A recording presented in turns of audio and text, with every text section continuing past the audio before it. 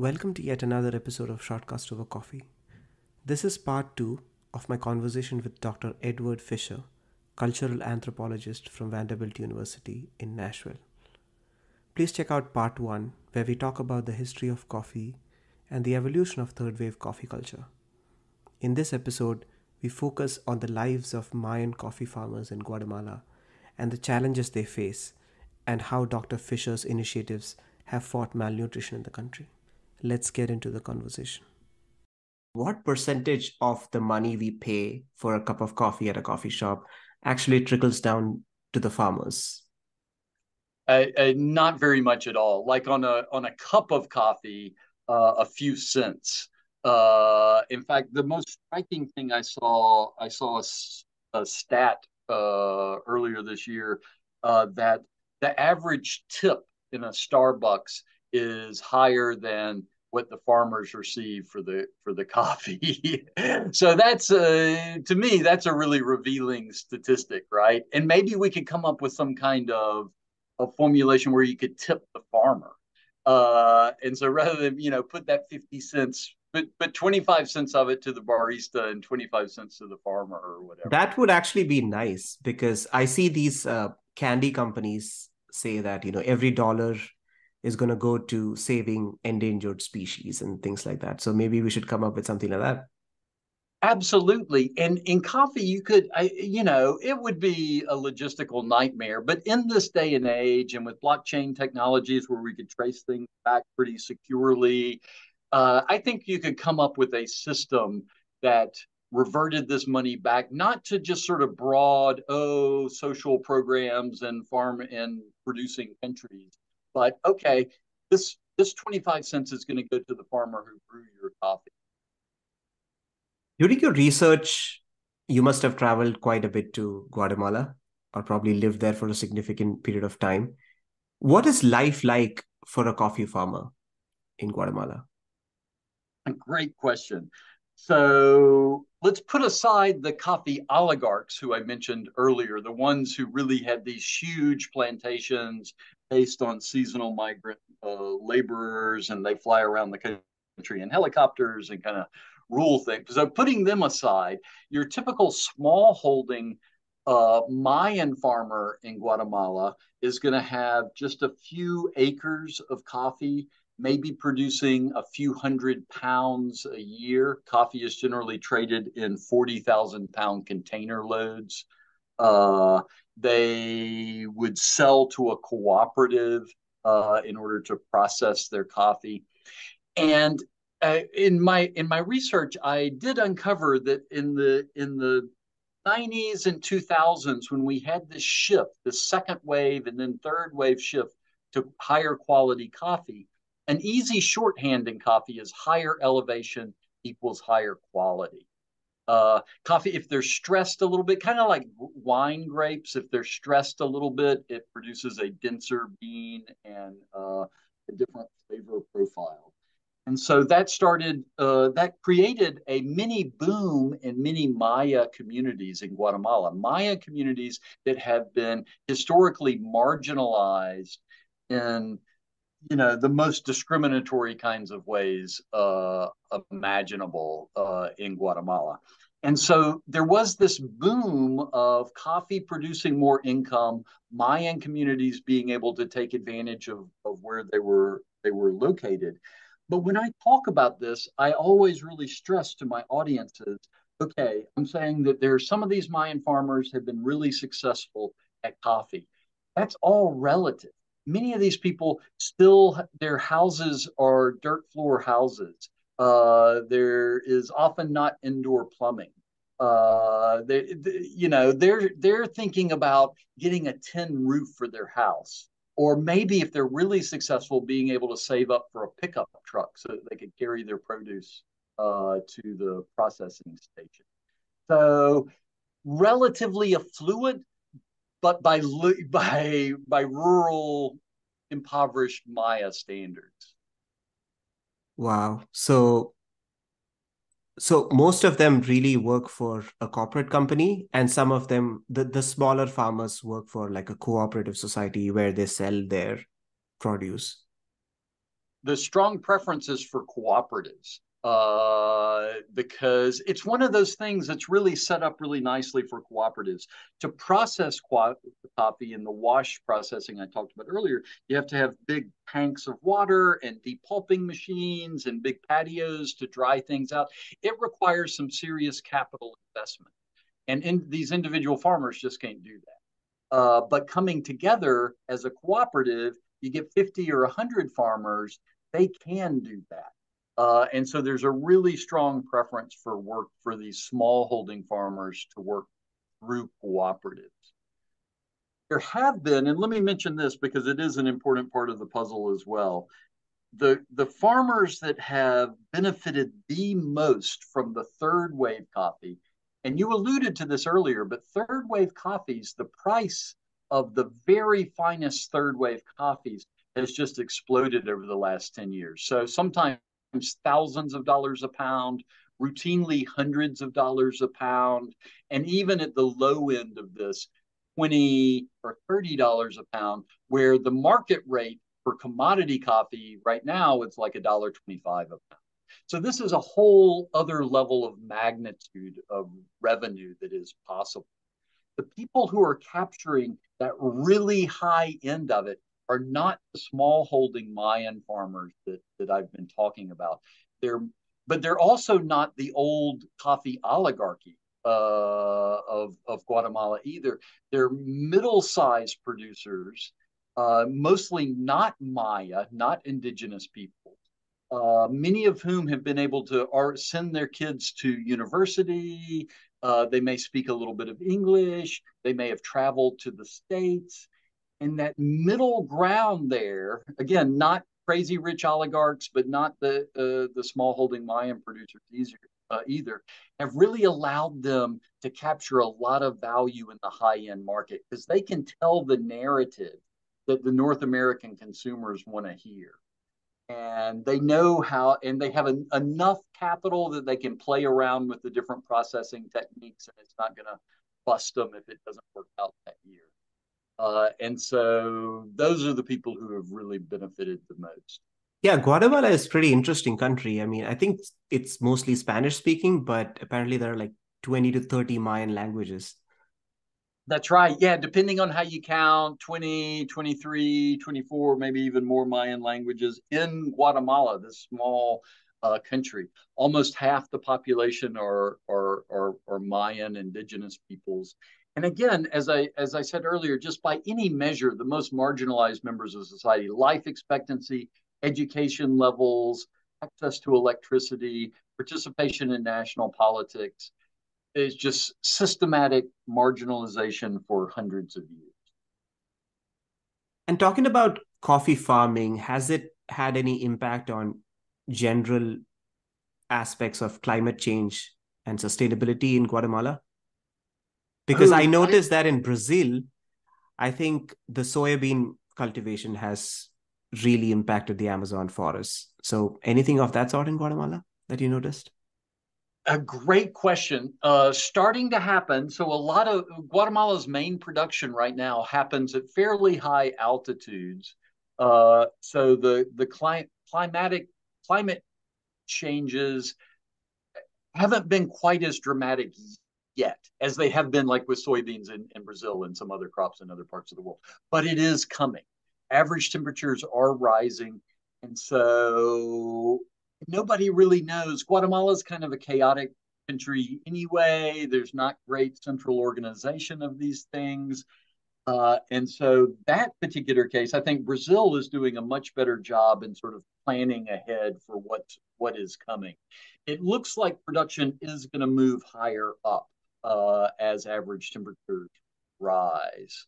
Uh, yeah, what is that going to mean for these farmers? It really hasn't hit them yet. But there is a fear that this is coming down the pike. And not only the temperatures rising, but all the things that go along with it. As I mentioned earlier, coffee is pretty fickle about where it grows. It's also very susceptible to lots of fungus infections and other kinds of infections, and those things are just going to probably get worse. Coffee rust is the big one that really affects coffee trees, and The climatic patterns have already been we're assuming that that has led to an increase in rust. Are there other effects too, like drug cartels and Another great question.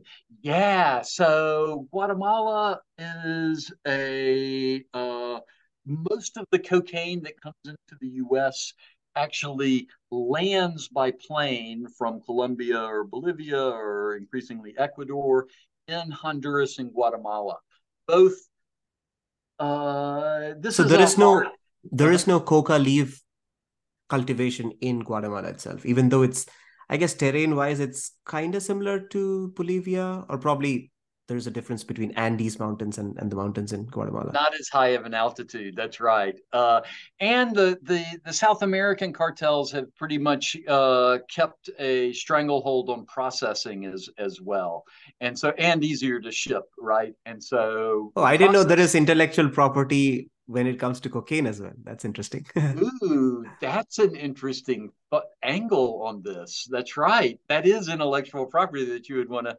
So they ship it by plane, land in rural Honduras and Guatemala, both of which are large parts of the country are controlled by narco gangs, and then it's shipped over land through Mexico to the United States, or sometimes submarine, or sometimes some of those crazy things.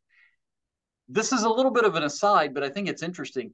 That really started happening when the US in the 90s pretty much shut down the Caribbean. So it used to be these little fast cigar boats just like hopping between the Caribbean islands, bringing cocaine into South Florida. We pretty much shut that down with AWACS radar planes and Coast Guard patrol. And then the cartels just shifted to this other route. Guatemala and Honduras, both kind of narco states anyway. People can be bought off, and so it worked. This is a long way of saying that one of the prime areas of production in Guatemala, where some of the coffees I like the best come from, Tenango, it's it's narco central. It's dangerous area. Uh, I have felt hesitant sometimes going around and asking where farms are, like some gringo asking where farms are uh, in that area.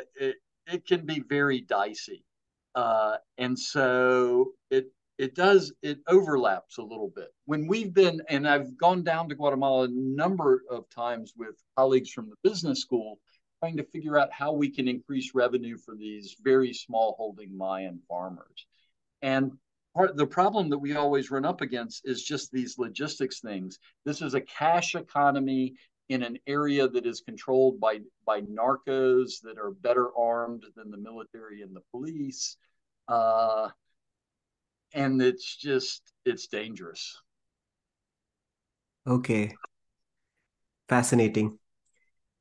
Let's move to some of your ventures that you have in Guatemala, especially Mani Plus and your work with eradicating malnutrition. Uh, would love to hear more about your work in Guatemala, and probably is a very good place to end the podcast as well. Yeah. Uh, yeah. Well, I've been working in Guatemala most of my career, and I have worked with alongside Mayan activists and Mayan communities over that time. Uh, and I and with Mayan farmers very often. And some years ago, I realized, I guess I should have known, but it didn't occur to me. But about 10 or 12 years ago, it emerged that there's a crisis of malnutrition in Guatemala. So half of all children under 5 years old are malnourished. That level in rural Mayan communities goes much higher, often 70 or 80% in some of these Mayan communities. And so I thought, wait, wow, that is, you're just destroying all of this future human potential. It's a tragedy in so many ways. So what can we do about this? And I was working with some people from our global health team, and we were doing work in Mozambique at that same time around some HIV clinics. And I noticed that they were handing out as a malnutrition treatment a fortified peanut paste. And looking at the labeling, I saw that it was made by a private French company. And I was like, this is crazy. Mozambique, which grows peanuts, is importing peanut paste from France to give out as a malnutrition treatment. But I started investigating this further and thought, is there something we can do in Guatemala along those same lines? And as I delved further, I found out that peanuts are native to Latin America. They were probably first domesticated in South America, but before the Spaniards came in pre-colonial times, the Maya were trading in peanuts. So it's something that was sort of known and that people don't peanut allergy levels are almost non-existent. And so we started thinking, okay, what about if we did this and locally sourced it so that we're able to provide a new market for Mayan farmers in the very communities that are affected by malnutrition and develop a product that treats the specific kinds of malnutritions that are found in Guatemala. Like with any venture, and I tell this, I sometimes give talks on social entrepreneurship. And I say to do anything like this, you have to start off being naively optimistic. And so in my naive mind, I was like, okay, we fortify some peanut paste, we package it up, and we can start distributing it. And wow, that's the problem solved. And it turned out that there were just like 1,000 little obstacles. And anyone who started a new business would appreciate this. It's like everything coming up with the formula ended up taking almost 2 years because nutrition science is such, we don't know how everything is going to interact. And so we would have to like mix up these formulas and then test them after they had been mixed to see how the peanut oil was affecting the micronutrients that we were putting in. Turns out packaging was this huge nightmare. It's really easy to package liquids. It's really easy to package solid paste. The pumps get clogged up. It's just a whole mess. And that's putting aside sort of licensing and approvals from the Ministry of Health and all of those kinds of things. I thought it was going to be a year or two project has turned into a going on 12 or 13-year project. But we have been we've been able to make a run of it. It is now run by Lily Ebner-Stoll, a colleague who came in. I did run the day-to-day operations for a long time. Now Lily has taken it over, and yeah, it's going strong. So we have distributed this fortified peanut paste in stores and communities throughout Guatemala. We locally source as much as we can. Not everything we are able to. Some of the micronutrients and things like that we have to import. But we do see it as a model of locally sourcing local solutions. At the same time, and I really want to be clear about this, it's a band-aid. It's a needed band-aid because we've got malnourished kids right now. The bigger problem is the vastly unequal distribution of land and resources in the country that leads to the kind of poverty that results in chronic malnutrition among the population like that. And so this is not, it's not the silver bullet. It's not the solution. But it's trying to alleviate the problem as we can. Okay, fantastic. And before we close, as someone who buys coffee from the stores and makes my own in my little mocha pot, I heard you mention that the first wave of coffee resulted in adulteration and sort of degradation of the quality of coffee that a consumer could buy from the store. Now, when I go to the store, they market it as 100% Arabica beans. As a coffee shopper, can I safely go and buy one of those without thinking about the quality now? Great question. Yeah, absolutely. And some people, when I give talks about coffee, some people ask me like, well, what kind of coffee should I drink? Or sheepishly confess that they go to Starbucks or whatever. I am of the sense that I think there's room for different kinds of coffee. And so I will drink a convenience store coffee sometimes if I just want something warm and caffeinated and pour a bunch of milk in there and the bitterness in the milk kind of cancel each other out. I also like sometimes having these very high end coffees that are going to have a new flavor experience.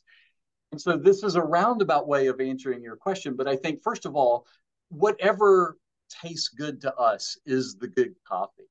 If you're interested in exploring flavor profiles, the coffee world now is wide open so that you can try all sorts of different tastes. And if you like doing that, absolutely. But no, find what you like. And your standard sort of first wave commodity coffees these days have amped up their game. And so they are better than they would have been in the 60s. But it's ultimately like with all of these things, there's a prestige angle, sort of signaling to the world how sophisticated our tastes are.